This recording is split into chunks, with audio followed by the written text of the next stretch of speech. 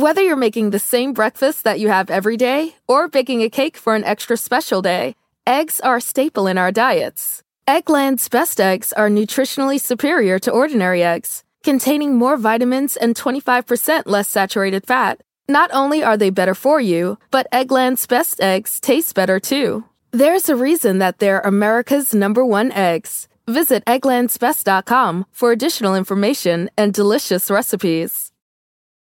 They say plants like music. Yeah, no, like really, they respond to the vibrations of it, which means that this playlist you're listening to, the plants are too. You know what else plants like? Organic soil from Miracle-Gro. It's made with all the best stuff like wood fiber and compost. Plus, it's OMRI certified organic, which officially means it's made with superior ingredients. And when you give your plants the stuff that makes them happy, they won't judge you on your iffy playlist. Hear that, plants? So go ahead and give them Miracle-Gro.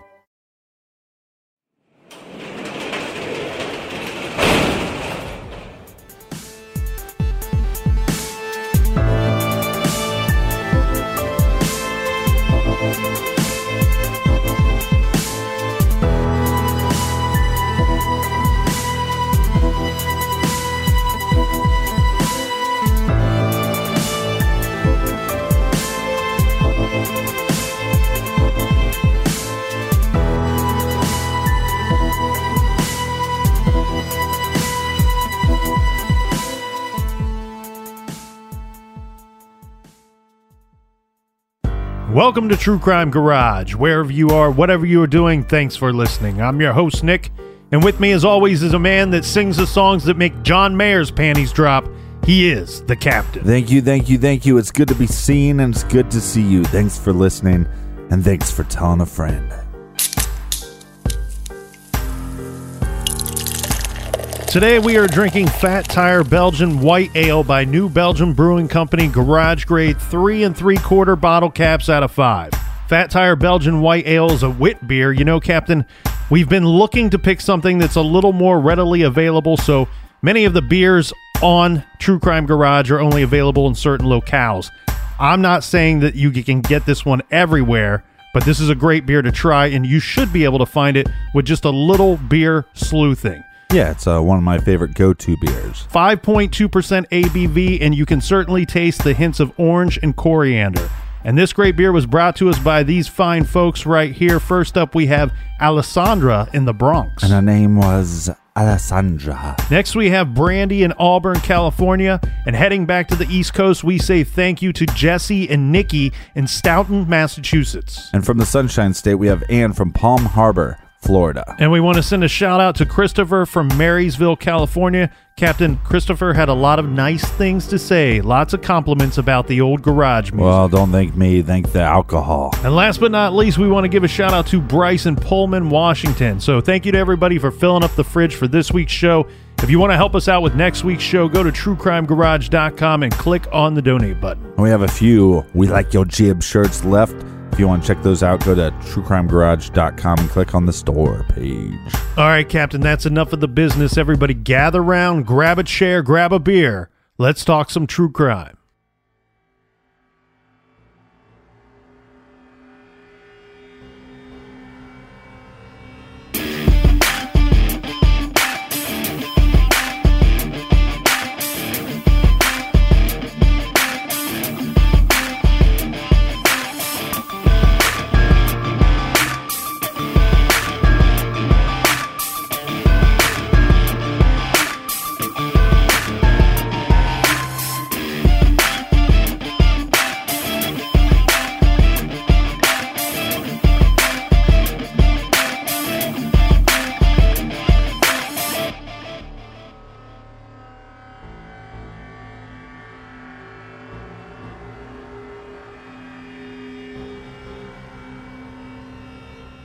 Wednesday, January 4th, 1984, Aurora, Colorado.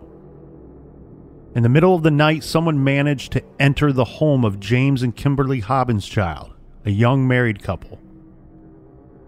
They were both asleep when a homicidal maniac crept into their bedroom. The intruder is dressed in dark clothing. There are no lights on in their bedroom and no light coming from the hallway. As he entered the room, he could feel his pulse start to speed up, the adrenaline in him escalating. It was almost as if he could feel the blood flowing from his chest to his arms and legs, and then down to his feet and hands. His breathing became louder with each step as he slowly stepped 1 foot at a time until he was at the side of James and Kimberly's bed. He has been thinking about this for a long time, and now the time has finally come. He was prepared and ready for what was about to happen, but the married couple sleeping in the bed were not. The intruder looked down at the sleeping man, James's head resting on a pillow. The intruder, with his weapon heavy in his right hand, slowly raised the weapon high above his head. And as fast as he could, with as much might as he could muster, he brought his fist down, smashing the weapon into the center of James's skull. James is not moving, but the force of the object hitting the man created an earthquake effect on the bed, and the tremors awakened Kimberly. As she lifts her head from her slumber, she opens her eyes. The intruder bends over, placing one hand on the bed to steady himself, and again he lifts the heavy weapon high above his head, and as fast as he could, before Kimberly could turn and look at him, he smashes in her head with some kind of heavy object, knocking her unconscious. Both James and Kimberly were hit multiple times before the intruder left their home. Somehow, they both survived. James and Kimberly suffered terrible head injuries due to this attack. Neither could offer much of an explanation of who could have done this to them or why. But what we do know is, sometime in the middle of the night on January 4th, 1984, the terror had just begun.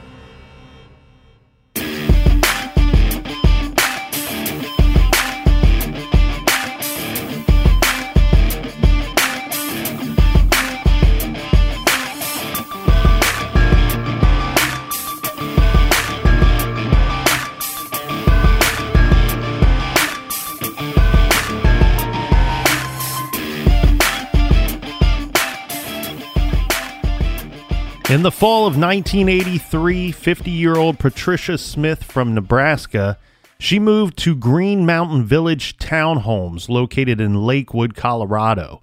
She was helping out her daughter. Patricia's daughter, Sherry Litton, was only 29 years old. Sherry was recently divorced and had moved with her 2 children from rural Oshkosh, Nebraska to Lakewood as well. Patricia was a loving mother and grandmother and moving in with them to help them out, to help them adjust from the divorce and being relocated over 3 hours away to Lakewood. Patricia, even though she was moving in with her daughter, she was happily married. Her husband, Oliver, had a government job in the state of Nebraska and would have to remain there. Oliver would often make the long drive to visit his wife, daughter, and grandkids on most of the weekends. Patricia, her daughter Sherry, and the grandkids, this is 6-year-old Amber and 4-year-old Joe, they rented a townhome at 12610 West Bayard Avenue in Lakewood. Lakewood is just a short drive about 8 miles southwest of Denver, Colorado. And Sherry considered her mother, Patricia, to be her best friend. Yeah, Patricia was doing her best to brighten the lives of her family members during this very tough time for them. And this, to me, Captain, I think this wasn't going to be a short-term arrangement. Mm-hmm. Patricia was going to stay there as long as it took to get them settled in, but it actually sounds to me, Captain, like the plan may have been for Patricia's husband, Oliver, to eventually move out to Colorado to join the rest of the family. Right, so they could be closer to their grandkids. Yeah, this would be either after his contract was up with his government state job or maybe upon retirement.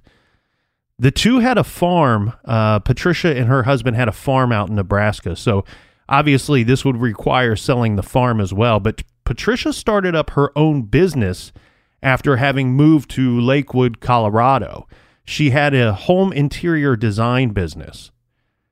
The family had established a daily routine for the school and work days. The two ladies would get the kids ready in the morning and get in Patricia's car and leave the house each morning. They would first take Amber to school for kindergarten, then take Joe to church. This is where he attended a daycare center that was set up at the church. Right. And then they would continue on, and Patricia would drop her daughter Sherry off at a bus station on 6th Avenue. Sherry used public transportation to get to and from her job. Patricia would continue on and go to work. In the evening, when both ladies were done working for the day, Patricia would then meet Sherry at the bus station, and then they would go get the kids. So pretty much the evening routine was the reverse order of the morning routine. Yeah, let's talk about Tuesday, January 10th, 1984. Yeah, because that evening it didn't work out as usual. Sherry, the daughter, her bus arrived at the station, dropped her off. But her mother, who was always there waiting to pick her up, she was not there on this day. Her mother and the car were nowhere in sight. Right. Sherry waited around for a bit and then started to get nervous. No matter where her mother was, Sherry still needed to get her kids to go pick up her kids. So she used the payphone and she started making phone calls. She tried to call the townhome where they lived and there was no answer. After several tries to the townhome, she then called a friend. The friend took her daughter from the school to the daycare. She called her cousin, and her cousin picked her up at the bus station. And from there, they went to pick up the children from the daycare center, and they drove back to their townhome. Well, when they arrived at the scene, in front of the house immediately, the scene felt strange to Sherry. Keep in mind, by now, it's dark out, and it's evening time. The first thing that Sherry noticed was her mother's car was parked in the driveway. It was parked out in front of the townhome. Yeah. Now, there were no outside lights on. So, you know how when there's no lights on, if there are any lights on inside the home, if there's no lights outside, but there's lights inside the home, you can pretty much see everything, right away. Yeah. Well, Sherry could see lights changing color and flickering coming from the upstairs bedroom window. Yeah, and most people, once it starts getting dark, they turn on the outside lights, right? Mm-hmm. I like to keep everything dark and wear night vision goggles. I feel like it gives me the advantage. Well, the lights that were flickering, they're coming from Sherry's mother's bedroom window.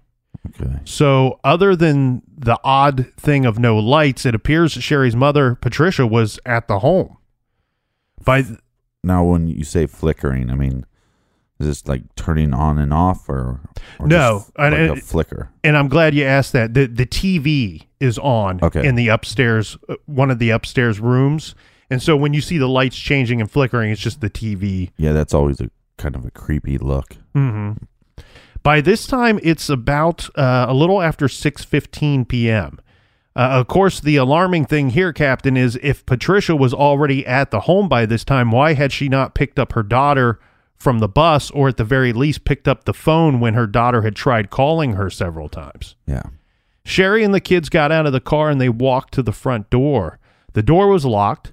Sherry started to get her keys out. The kids stepped in front of her, both wanting to be the first to get inside out of the cold Colorado winter evening. Sherry unlocked the door, and Amber, her daughter, pushed past her and little Joe and ran inside. Unfortunately, little Amber was the first to find her grandmother on the floor, and an image, in her own words, that she said would never leave her mind. 50-year-old Patricia was lying on the floor near a sofa just about 4 feet from the front door. She was lying on top of a Winnie the Pooh comforter. The comforter was slightly folded so that part of it covered Patricia's head. Her hands and arms were crossed over her chest. Even to little Amber's untrained eye, it was clear that her grandmother had been killed and posed as if she were lying in a casket. Left near the front door, right where the next person to come in the home would immediately find her. Patricia's jeans were pulled down nearly to her ankles. Her boots were still on, and she was wearing a sweater. There was a large amount of blood on Patricia's face and around her head. Someone had left a hammer lying on the floor next to her. Sherry immediately gathered the children and took them next door to the neighbor's home. The neighbor man ran back to the townhome and saw Patricia's dead body. And upon this, he returned to his home to call 911. The police were quick to respond. The family remained at the neighbor's home while the police searched the crime scene for clues. I'm guessing with a killer on the loose and a murder scene, they may have gone to stay with other family members. You know, they had in the Denver area. The homicide investigation was pretty thorough. They quickly determined that Patricia had been raped during the attack. There was no sign of forced entry into the home, and they figured out that she had been killed between the hours of 1 p.m. and 3 p.m. However, the initial report was that she had been killed between the hours of 3 p.m. and 5 p.m. Well, and also this is 84, so a lot of people are not locking their doors, especially during the day. Maybe more people would lock their doors at night, but it was less likely or more likely that people would have unlocked doors back in 84 than now. So let's talk about real quick the no sign of forced entry as you're getting towards there. A couple scenarios. There are two scenarios to talk about here. Patricia was on her lunch break, okay? Yeah. And this is what the police were able to determine. That she had gone to a Wendy's restaurant to pick up lunch for herself. Mm-hmm. She had returned home and she was attacked as she opened her front door. This was the police theory. The problem with this police theory is there's evidence to suggest that Patricia was actually home for some time before the attack took place. Right. First of all, remember we talked about the TV being on upstairs. Her body was found near the front door on the main level of the townhome. All right, so she gets her Wendy's. She goes home. She's going to maybe watch a little daytime TV while she eats her lunch, and then knock on the door. She answers the door. The attack happens there. Well, right, and that's what I'm pointing out here. At the very least, she couldn't have been attacked as she was opening the door because she had to have enough time to get in the home, go upstairs, turn on the TV at the very least. Yeah, and if she had food and she was attacked when she's going in, wouldn't there be food everywhere? Mm-hmm. Okay. And you hint to something there very important because the family had their own theory. The family suggested that Patricia, who had grown up and recently lived in a small town before moving to the larger city of Lakewood, they said they think that the killer knocked on the door thinking Patricia was just a trusting person and probably would have not have hesitated to open the door, letting the killer in, and he attacked her immediately upon her opening the door. Again, right, and again, this would not be uncommon for 1984. Right. I don't think it would be that uncommon for today. You know, you're at home during the day, somebody knocks on your door. There's so many of these solicitors. Mm-hmm. How many people are opening up the door for just whoever, you know? I actually have a problem with both the initial police theory and the family's theory. Okay. And like I said, the TV being on points to me that she probably was not attacked as soon as she had opened the front door. The problem I have with her when she's going inside the house. When she's going into the home. Uh-huh. And here's why. So the police later find a receipt for the Wendy's food that she picked up upstairs. So we know she went there. This wasn't a TV that was left on from the morning time.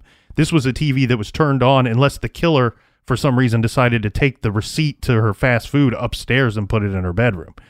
The food, I believe, was found up there as well. It sounds to me, I don't know, it sounds to me like she didn't sit down and consume much of this meal before she was interrupted. Right. Here's the thing that makes me believe that she did not answer the door. And this makes the no sign of forced entry very tricky because we're saying she may not have been attacked upon returning home, and she herself didn't open the door. Patricia wore a wig. The wig was found upstairs. And, you know, I don't want to receive any crappy email for this, but here's my guess. Okay. Send Nick crappy emails. Here's my guess. If I wore a wig, somebody knocks on my door, I'm going to put on my wig before I go answer the door. Does that sound like a fair statement? I thought you did wear a wig. You should see these locks, man. This is my real hair. Not my real color, Madison Reed. Thank you. No, but that's just a guess. I'm just guessing there. Maybe that's not true 100% of the time, all of the time. But I'm going off the assumption that if I were wearing a wig, somebody knocks on the door, I would probably put the wig on before going downstairs to open up the door. All right. So your theory is that she gets food, she goes inside the house, she goes upstairs to watch TV while she's going to eat her lunch, and the intruder comes in. The door's unlocked.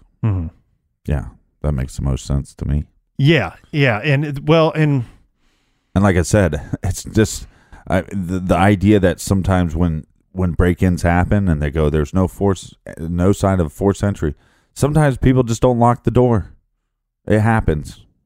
Well, and I also want to talk about real quick, Captain, why the Well, real quick though. Sorry, but to me, this points as an individual. If she didn't consume much of her meal, that this is not just some random attack where he just picked this house for no reason, or he was just riding by on his bike and sees this lady in the window watching TV.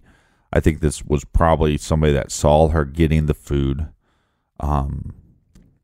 fancied her on some level, and then followed her back to her place, and probably studied the scene a little bit, just kind of figure out, is she by herself? Are there other people in the house? Right. And I think they kind of got the feeling, the attacker had this, the feeling that, no, it's just her, and then he just went in. Well, the other thing too is if you're watching from the outside, depending on how light it was out that day, you may be able to observe the townhome and see that from the windows, even if the shades are closed, that there's likely no lights on in the home. Right. And if she returns home and you're watching her, as you said, and you see, boom, a light turn on as soon as she walks in the front door, boom, a light turn on in the upstairs bedroom, one might assume she's the only person in the home, that right. There was nobody there before she returned. The other evidence, Captain, the autopsy showed that the cause of death was several very hard and violent hits to her head.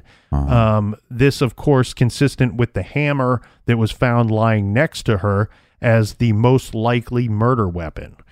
Whoever killed the woman had removed 2 diamond rings from her fingers and removed a gold necklace that was around her neck. Nothing else was stolen from the home. In fact, the killer didn't even check the rest of the home, this is according to the police, to see if there were other valuables that he could take. Evidence of a sexual assault was collected from the body.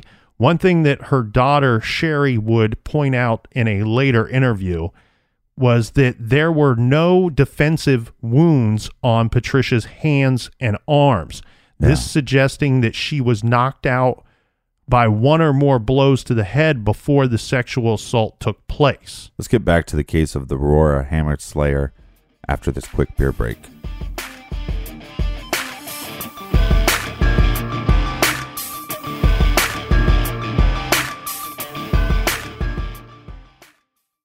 The evidence keeps pouring in. At this point, the facts are undeniable. It's an open and shut case. Monopoly Go is the most fun you can have in a mobile game. Everyone is still talking about Monopoly Go, for a good reason. It is an absolute hit. Millions of people pass Go every day because this game is always bringing something new to the table. Like countless crazy tournaments you can join with your friends as partners or teams. Or timed events offering bonuses like massive multipliers or rent frenzies to help you get huge rewards. And there's so many rewards to discover. Rare stickers you can trade with friends to complete albums. Delightful emojis to taunt people with when you raid their riches. Unique playing pieces and so much more. The verdict is in. With Monopoly Go, there's something new to discover every time you play. So don't miss out. Go download it now free on the App Store and Google Play. This show is sponsored by BetterHelp. We all carry around different stressors, big and small. When we keep them bottled up, it can start to affect us negatively. Therapy is a safe space to get things off your chest and to figure out how to work through whatever's weighing you down. If you're thinking of starting therapy, I highly recommend that you give BetterHelp a try. It's entirely online, designed to be convenient, flexible, and suited to your schedule. Just fill out a brief questionnaire to get matched with a licensed therapist and switch therapists anytime for no additional charge. Get it off your chest with BetterHelp. Visit BetterHelp.com/garage today to get 10% off your first month. That's BetterHelp, HELP.com/garage. This show is proudly sponsored by BetterHelp. Check out BetterHelp.com/garage today. Do you want to set your child up for success? Of course you do. That's why you need to check out IXL Learning today. IXL Learning is an online learning program for kids covering math, language arts, science, and social studies. IXL is designed to help them really understand and master topics in a fun way. It's powered by advanced algorithms. IXL gives the right help to each kid, no matter the age or personality. There's one site for all kids in your home pre-K to 12th grade. Kids could use it at home on their computer or on an app on your phone or a tablet. No more grading those worksheets. IXL grades everything for you. 1 in 4 students in the U.S. are learning with IXL. IXL is used in 95 of the top 100 school districts in the U.S. I love recommending IXL Learning. Kids can learn at home or on the go. And all my friends and family that are using it absolutely love it because it's so easy to set up and so easy to use. And even the kids that I've recommended it to their parents have told me, hey, Captain, thank you. I was having problems in math and my parents couldn't help me, but IXL could. Do you want to get your kids back on track, or do you just want to get your kids ahead? Do so with IXL Learning. Make an impact on your child's learning. Get IXL now. And True Crime Garage listeners get an exclusive 20% off IXL membership when you sign up today at IXL.com/garage. Visit IXL.com/garage to get the most effective learning program out there at the best price. Check out IXL.com/garage today. Warmer, sunnier days are calling. Fuel up for them with Factor's no prep, no mess meals. Meet your wellness goals in time for summer thanks to the menu of chef-crafted meals with options like Calorie Smart, Protein Plus, and Keto. Factor's fresh, never frozen meals are dietitian approved and ready to eat in just 2 minutes. So no matter how busy you are, you'll always have time to enjoy nutritious, great tasting meals. With 35 different meals and more than 60 add-ons to choose from every week, you'll always have new flavors to explore. Crush your wellness goals this May with dietitian-approved meals and ingredients that you can trust. Make your day delicious, from breakfast to dessert. Stay fueled with easy, nutritious options. Treat yourself to restaurant-quality meals that feature premium ingredients like filet mignon, shrimp, and blackened salmon. I am new to Factor, and I have been loving every minute of it. I have a problem, and it's called lunch. Some days I need to pack a lunch, and some days I work from home. Whether I'm at home or whether I'm on the go, Factor is fueling my lunch from now on. Head to factormeals.com/truecrimegarage50 and use code truecrimegarage50 to get 50% off your first box, plus 20% off your next month. That's code truecrimegarage50 at factormeals.com/truecrimegarage50 to get 50% off your first box, plus 20% off your next month while your subscription is active.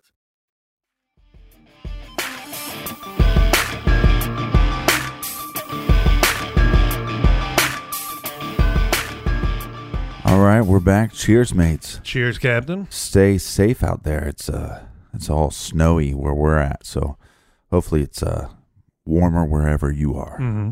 All right, so in our timeline of the Hammer Slayer, we have the first attack, and that is of the couple. Yeah, so that is James and Kimberly Hobbinschild that were attacked in the middle of the night inside their home on January 4th, 1984. But they survived. Yes. And then we have the second attack, which is going to be of Patricia Smith, and she, unfortunately, did not survive. Correct.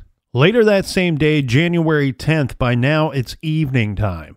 The attack and murder of Patricia Smith took place in Lakewood.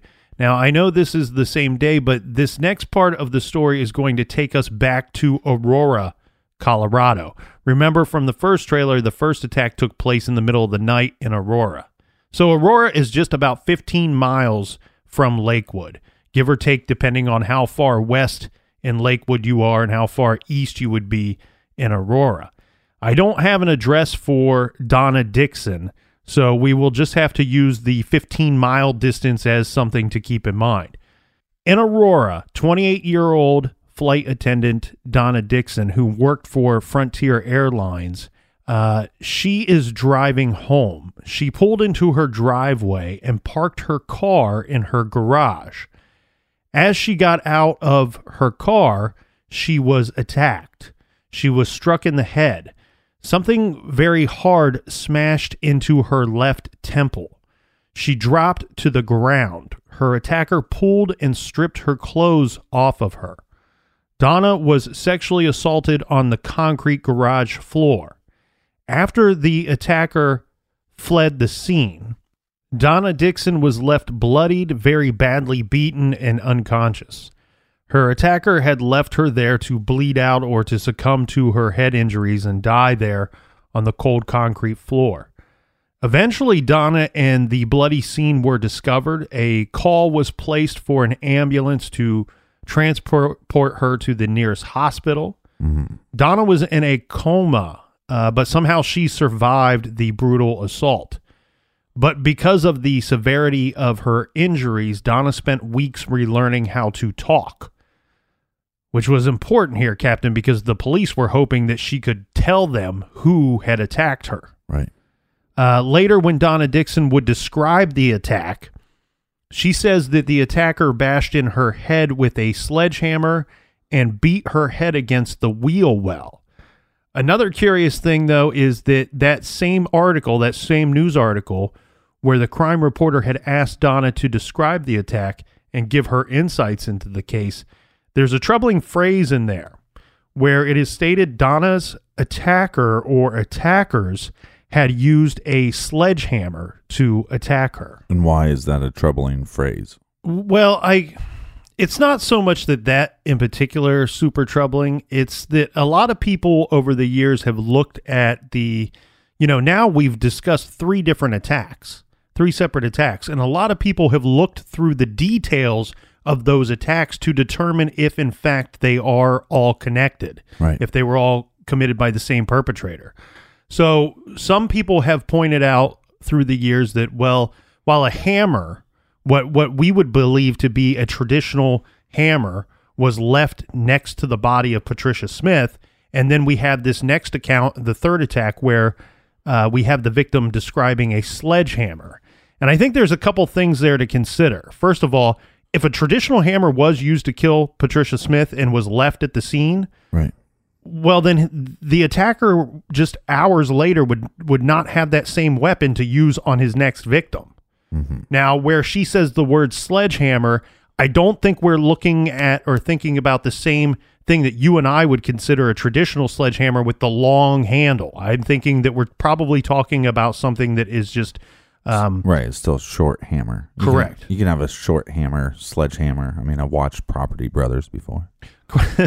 But here's one thing that I want to point out to the listeners. When thinking about if these attacks are connected and if, in fact, the details of these different attacks could lead one to believe that or take you away from believing that, with Donna Dixon, in that news article, where she gives this account years later of how the attack went down, she is giving you information that was provided to her by the police.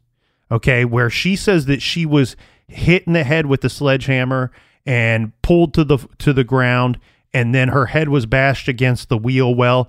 This information didn't come from her witnessing this attack. She actually had no memory of the attack at all, other than getting out of her car. Basically, for Donna Dixon, she got out of her car and then she woke up many days later in the hospital. Right. And that's as far as she remembers. And I know me, and I'm sure a lot of people out there are the same way. That would have happened to me. The first thing I'm asking the police is, one, who did this? Why did they do this? And describe the attack to me as the evidence points out to you, because I want to know what happened to me. Right. It's probably a crazy fan that you made mad. That's probably what would happen. Well, and I'm sure that she's able to give this account because the police are relaying what they can see from evidence to tell her, hey, you were attacked immediately as soon as you got out of your car. Right. You were attacked in your garage, and we can tell by blood that you left on the wheel well that your head struck that wheel well at least once, if not multiple times. Well, I mean, I guess the bright side of this is that she does not remember the attack and that she doesn't have those memories that would haunt her. Right. Right. And it was a long recovery, but she would make a full recovery and go on to live a normal life, not affected by those injuries many years later. Now, one question that has come up time and time again regarding this case, regarding the Hammer Slayer case, is people have always been curious why the police would move the reported time of death regarding Patricia Smith. Remember, early on, it was reported that she was killed sometime between 3 and 5 p.m., but then later reported that she was actually killed between 1 and 3 p.m.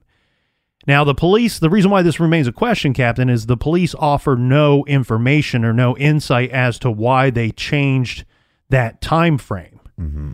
I think here, if we look at the events of that day, and if we look into the lives of the victims involved, that we can probably piece together why they made that change, make some inferences here. And what I think I would point out is, what do we know about Patricia Smith? Well, we know that she is living at that townhome with the sole purpose of helping her daughter and her grandkids.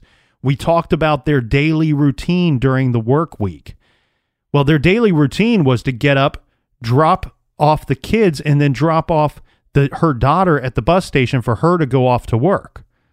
So what inference can we make from that is that their work day, Patricia Smith's workday and her daughter Sherry's workday, is based more off of the kids' schedule, what time they need to arrive to school and what time they need to be picked up after school. Yeah. So we know that her body was discovered around 6:15 p.m. that night. My guess is that around 3 p.m. was the first time that she was known to be missing. She was not where she was supposed to be, meaning she had not picked up her daughter. She wasn't waiting at the bus station. Phone calls are made to the townhome where we know she's ultimately found dead later. So one can assume that they came up with the idea of 3 to 5 being that she was unaccounted for starting at 3 p.m. and she's found by 6 p.m. dead. And we know that we had to have some time for the attack to actually occur and for the attacker to flee the scene. So you come up with that 3 to 5 marker, right?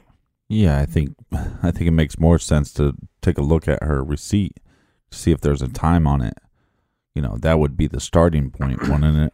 Well, and I think that's where you are exactly right, my friend, because now later they're going to tell you that the attack probably most likely occurred between the hours of 1 p.m. and 3 p.m. Mm-hmm.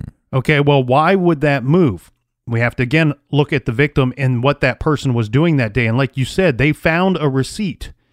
Did it have a timestamp on it? It would have had a timestamp on it, yes. This information was not released to the public. You mean the time was not released? Correct. Timestamp. But the inference we can make from what police did release, stating that we believe she returned home on her lunch break. Mm-hmm. Meaning that that timestamp is going to point them more towards a traditional lunch hour time. Mm-hmm. And then we know that she would have had to have been killed, or most likely would have had to have been killed before 3 p.m. because that's when she is now unaccounted for.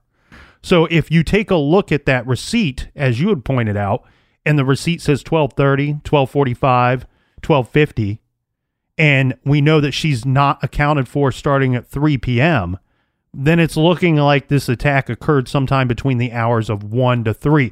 My guess is that they had not discovered that receipt upon releasing that initial information. Yeah, possibly. And then, like you said, depending on what that timestamp is, let's say it is 12:30. Then she has this travel time to get back to her house. And again, with the reports, it's stating that, well, she didn't consume much of this food. So unless she was interrupted with a phone call, which we'd have phone records of that, if there wasn't something hindering her or being a hindrance, it's not even the right word. Yeah, let's go with that. Let's go with that word. But for whatever reason, she has her food and she didn't eat all the food.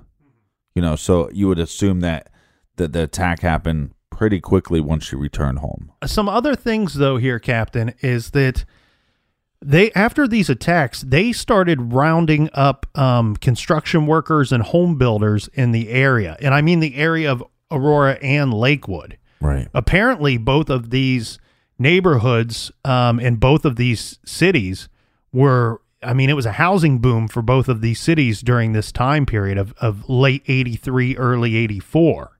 So there's a lot of homes being built and a lot of houses going up everywhere.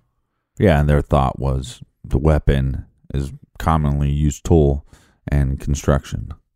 Yes, go ahead. The tough thing about this tool is this is also a household object. Most houses have a hammer. And then the question becomes, is this person showing up without a hammer and finding one at the scene, or is he bringing a hammer with him?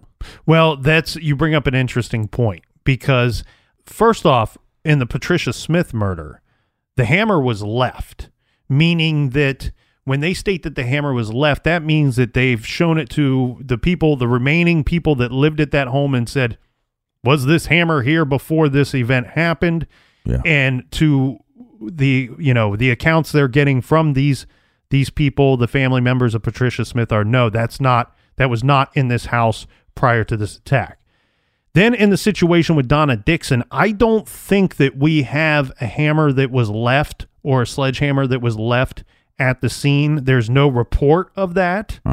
One thing I wondered, though, with them rounding up all of the construction workers and the home builders, and this might sound silly, but sometimes it's these silly little things that can solve a case or at least give you a decent lead. All right, let's hear your little silly idea. Okay, so we know that at least one hammer was left at a crime scene on January 10th. Yeah. I would be curious to know if there were if they spent time looking at hammer purchases on the 11th or the 10th or the 12th or the 13th. Mm-hmm. And the only reason why I'm pointing that out is obviously, like you had said, a common tool used by construction workers and home builders is, in fact, a hammer, or anybody in that is similar trade. Right. But my thing is, if the perpetrator at least left one hammer at a crime scene, is there a chance he needs to replace that? I mean, here's what I'm getting at. If you have an area like Lakewood or Aurora, and there's these attacks going on, and it's fairly well known that the weapon used in the murder was a hammer that was left there, and then 2 days later, you and I are at a site, we're working together in some form of, we're craftsmen or we're builders or something of that nature. Yeah, I'd be the foreman. Yeah. You would be the boss, and I'd say, hey, foreman, captain. And I'd say, go fetch me that concrete, you mule. And I would go, I'll fetch you the concrete, but do you have a hammer I can borrow? And you'd go, Nick, I'm tired of you showing up without your tools. Right, let me try it. Nick, I'm tired of you showing up here. You got a future. You got some real skills, natural gifted, but you can't show up empty-handed, my friend. You need to show up with your tools. I'm just getting at, would it be a little suspicious if all of a sudden one of these guys is showing up without that very common tool? Yeah, but look, if let's say there's 100 construction sites, that probably happens every day. It might happen every day, but where I'm going is to the hardware stores and looking to see, hey, has anybody purchased hammers in the past 24, 48, 72 hours? I don't think that your idea is that silly, but I think you would want to take it one step further. If there is some kind of evidence based on the autopsy that it was a different kind of hammer, not the traditional hammer, that maybe you should look into, was there multiple purchases? Was there a purchase of the traditional hammer and then one of the smaller sledgehammer? I think if you could find that, because those were the same day, those purchases might have been made at the same time. Mm-hmm. But it's also possible that whoever this nut job is going around attacking people with a hammer is, let's say he's living with his mom. His father has passed away, but his father was into construction. Mm-hmm. These could be tools that, that would be another question that was not reported. Was the hammer that was left, what kind of condition was this in? Was this a 10-year-old hammer? Yeah. Did it look purchased recently? Or that's a good insight there. Well, and the reason why I wonder that is because I personally probably own, I don't know, 5-6 different hammers. Right. I would say I own it minimum 3, maybe 4 or 5. And there's they all vary in age. Mm-hmm. And I have a couple older hammers that I probably should throw away, but sentimental value, grandfather's hammer or whatever. Mm-hmm. So, I don't know. That's one thing I would like to know. Is this a new hammer? And then you're again. They probably did this if it was a new hammer. If it was a new hammer, they probably were checking local hardware stores. Right. And like I said, though, I also think it would be worth checking in case this person needed to replace it immediately for their occupation, if they believe that. Now, the other thing, though, is we got to keep in mind, we've not even determined that these 3 attacks are actually connected yet. It's looking that way. There are similarities that would have you believe there's no sign of forced entry into Patricia Smith's home. There's no sign of forced entry into the Hobbins child's home. Right. Then we have Donna Dixon, who's attacked outside of her home in her garage. But there was a 4th attack, and I want to start off by saying this. When you do a very simple Google search of this case, and you can look it up under several different tags. Yeah. That was the hardest thing about this case. Yeah, you could look it up under the title we chose, the Aurora Hammer Slayer. I've also seen it called Colorado Hammerman, or any of the many, many different tags given to these cold cases. You will get about 1 of 3 different articles reporting the 4th attack. So what we have done for this portion is sort of compiled those 3 more popular articles regarding the 4th attack to tell you the details of that 4th attack, and in relation to the next part of our cold case investigation, because there are plenty of questions in this case. But I think let's go through this 4th attack first and get to those questions after. But before we do the 4th attack, we have to take you back a bit to tell you about a man named Bruce Bennett. Bruce married his high school sweetheart, Deborah. They were young. They were actually just out of high school when they got married. After they married, Bruce joined the Navy. He was there. He served 4 years stationed at Pearl Harbor from 1976 to 1980. Bruce was a sonar analyst.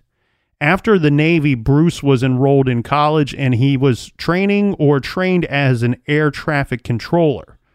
Bruce's family owned a family-run furniture store, and Bruce was working there. However, he was excited for a possible future career as an air traffic controller. Now, Bruce Bennett and his wife, Deborah Bennett, they both enjoyed living what others would later describe as a quiet life. The two, along with their small children, we have 7-year-old Melissa and 3-year-old Vanessa, they had moved to a nice home in the 16300 block of East Center Drive in Aurora, Colorado. Bruce and Deborah are pretty young themselves. Bruce is 27 and his wife is 26. Mm-hmm. They moved there over the course of the long Thanksgiving holiday weekend in 1983. Where we left off in our case so far is January 10th, 1984. Well, we're going to move forward to January 15th, 1984. This is a Sunday. Melissa, the Bennett's 7-year-old daughter, she's going to be turning 8 years old later in the week. So the Bennetts are going to celebrate Melissa's birthday on that Sunday. So they had some other family members over that day to join in the celebration. So, sometime on Sunday evening, things are winding down. People have to work in the morning, so their guests are starting to leave.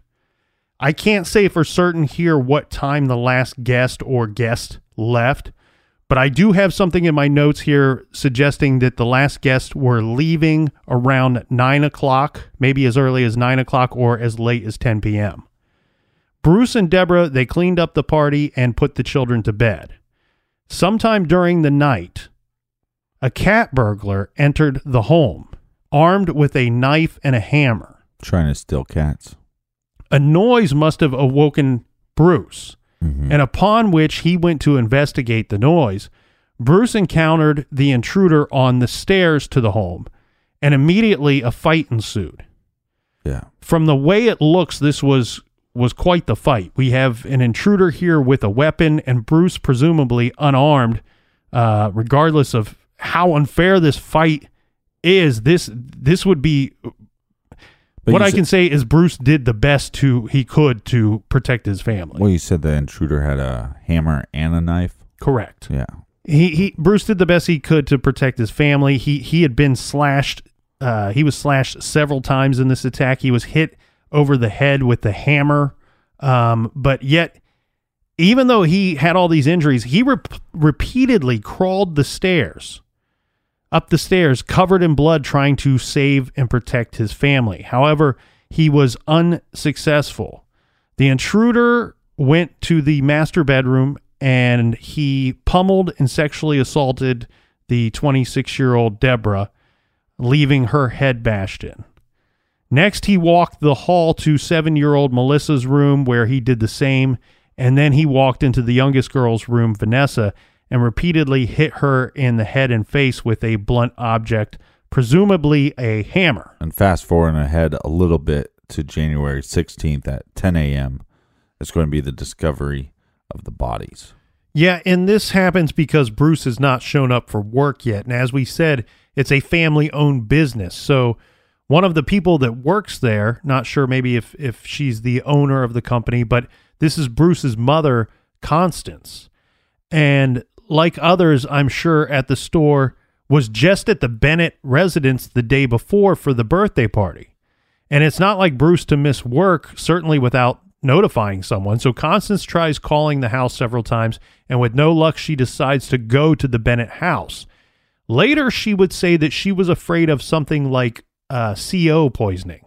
Right. Yeah, so that maybe the whole family had fallen asleep for forever because of CO poisoning. So she makes the drive, and Bruce's body was discovered that morning by his own mother, Constance Bennett, who immediately called police. Now, the Bennett house was a horrible scene, as you can imagine, and these attacks that took place, I mean, the house and the rooms were so bloody and the victims so badly beaten. And Constance, having arrived at a home to see the unimaginable, well, she failed to notice something very important. That out of all the death that had taken place in those dark early morning hours, death had missed the little 3-year-old girl, Vanessa. Yeah. Bennett didn't know that Vanessa had survived the attack until a paramedic rushed out of the house, cradling the battered little girl in his arms. She was in very bad shape, but she was rushed off to the hospital. The other 3 family members of the Bennett family, Bruce, Deborah, and Melissa, sadly were killed that night and pronounced dead at the crime scene. Bruce was found on the stairs, Deborah in her bedroom, and Melissa in her bedroom. Melissa, go ahead. I was just going to say, I mean, it's just so sad. I mean, one, you applaud Bruce for trying, to save his family and his little girls. And then I think just sometimes when it's when there are kids involved in an attack like this, it just seems like like this one just feels different than the other attacks. Well, it's really a lot to take in all at once there. And but then now we have this, very young victim that's alive that maybe they could give us some information. Yes, and that's what we're hoping. Vanessa had skull fractures to both sides of her head. Her jaw was shattered, which ended up sending jagged bones into her windpipe. And I don't say that to paint a horrible picture for you. I only say that to try to too late. Well, I only say that to try to describe how vicious it was. Yeah. Whoever did this has to be a fucking monster. Well, and the thing here is, Captain, I point that out because I believe that whoever did this didn't know that the girl was still alive. I think that she probably looked so bad after he had attacked her that he believed that she was dead. Right. A massive investigation had begun, obviously. This produced very little leads. Regarding the house itself, the early reports indicated the following: that there again was no signs of forced entry into the home. There was also no obvious motive for the killings for the police. Nothing was taken from the house except for a knife used to slash Bruce and a purse belonging to Deborah, which was scattered. The contents of the purse were scattered in the front yard outside, and the purse was left in the front yard as well. And you'd think with all these attacks happening that people would start locking their doors. Not saying that they didn't lock their doors. Just because there's no sign of forced entry, right, doesn't mean that somebody doesn't know how to pick a lock. Right. Doesn't know how to get, I could break into a lot of homes and you wouldn't know that I actually broke in there. Like, there wouldn't be any sign of that. I probably shouldn't have said that out loud. No, you shouldn't have. Regarding Bruce, the early reports stated that he had been cut and slashed numerous times and struck in the head with a hammer. The deputy district attorney had this to say, quote, "It was quite clear he had fought with the intruder. It's apparent he had struggled with his attacker in more than one location and on more than one floor of the house. Yeah. He had numerous." This is where you like. It's sad because you're sad that Bruce didn't survive the attack, right? But you're in a way kind of proud of him, yeah. Because you know why? Because fuck the intruder, Well, and this is from the deputy district attorney's mouth. She says that Bruce had numerous injuries that could have killed him. That's how hard he fought and how badly he was hurt during the course of that fight. And he wouldn't stop fighting. It's going to sound a little silly, but you get attacked, right? And then it's time to, you're down on the ground. You got to make a decision, right? Are you going to get up, right? You're going to fight. You're going to keep fighting. You have your wife there. You have your children.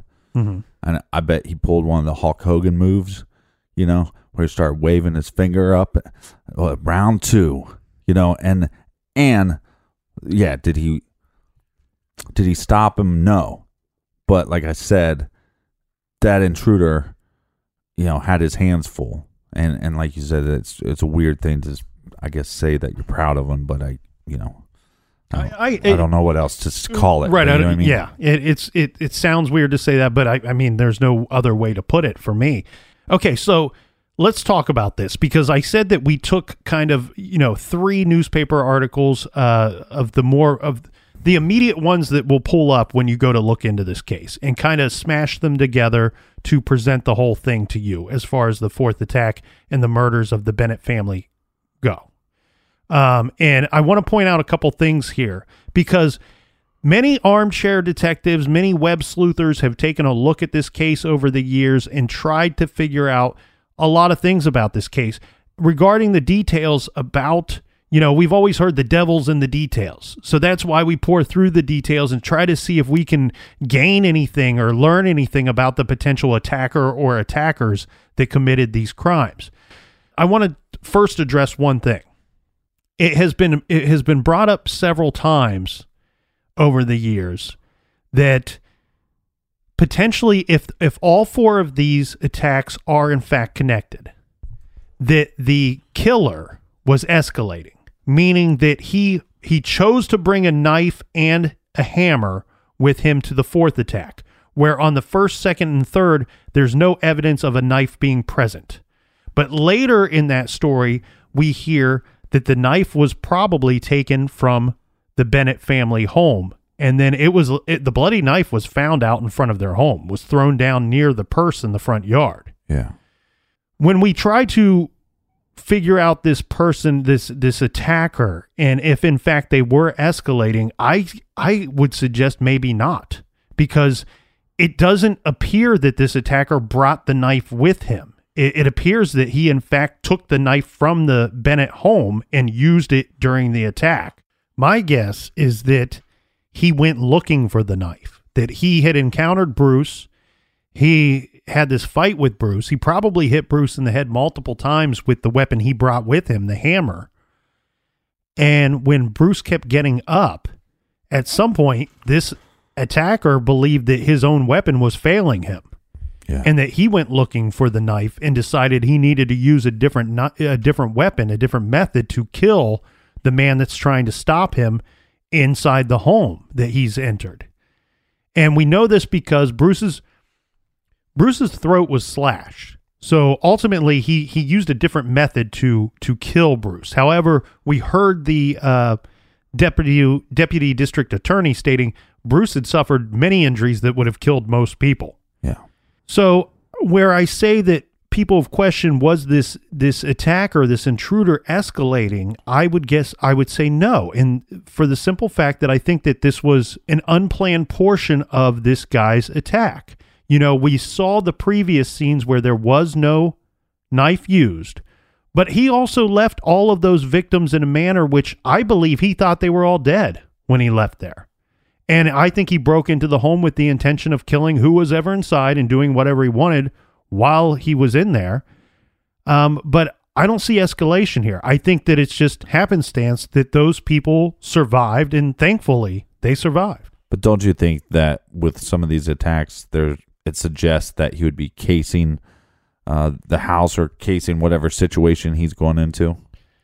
You know, we talked about that earlier where, you know, you could have watched Patricia Smith's home from the outside, and judging by whether she turned on lights and there were no lights on before, that would indicate that she was in fact alone. But the problem I have with that is, if that were the case, he could essentially do this in each one of these attacks. You know, Donna Dixon was by herself. So maybe he followed her in her car, saw her driving home, decided to start following her, and then he blitz attacked her as soon as she got out of her car. He could have parked near her and just ran up and started attacking her in her garage, knowing that she either was alone, or if there was somebody inside the home, he would have a few minutes to gain control of the situation. Yeah. You could have potentially followed Patricia Smith home and figured out if she was in fact home alone or not. These other two cases, the female's not by themselves. You know, if in fact that was his goal, we know that there was rape involved in several of these cases. If you're trying to get a female alone, that was not the case with the Hobbins child attack or the case in the Bennett house. So therefore, that tells me one thing, or one of two things. Either he's casing the houses, as you suggested, and maybe whether there's a man present or not does not affect his determination of going into the home. Right, and that's what my argument would be, is that to me it's a clear sign of escalation if the person cased the house and knew that it wasn't even just two people in the house, but that there were four. But there were the four, and that there were children involved, and that, you know, wouldn't that be by definition escalating it? It would be. But then you have the other situation. Part two of my answer would be maybe he's not watching the houses and does not care who or what is inside. Yeah. That he's just going to go in and take over the scene and leave a horrible, horrible, bloody mess when he's done. Let's talk about questions here, because one thing that we've tasked ourselves with this case, because this is this is a fascinating cold case. And I've come across many common questions that people have come up with within the first few years after these attacks had happened. Now, we said cold case, so you need to keep in mind it's cold for a reason. There were these 4 attacks that may or may not be linked, but there were no more attacks that we can find that were similar, that could be linked to this. So the questions that we've tasked ourselves with answering, and we're going to have to do this in the next episode because we're getting a little lengthy here today, but that's what she said. The first question is this: it's not clear if all 4 of the January attacks are connected. So we'll try to answer that one tomorrow. Also, because there were no signs of forced entry into the homes, how did the intruder get into the Bennett home or the other homes? Did the killer know his victims? And if not, how did he choose these particular people or houses? Also, what was the motive for these attacks or killings? Why was Patricia killed during the day and the Bennetts killed overnight?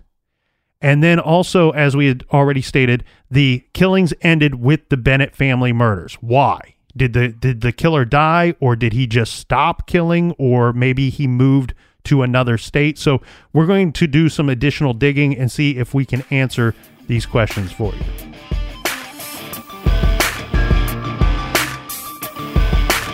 Thanks for listening, thanks for subscribing, and thank you for telling a friend. Until next time, be good, be kind, and don't litter.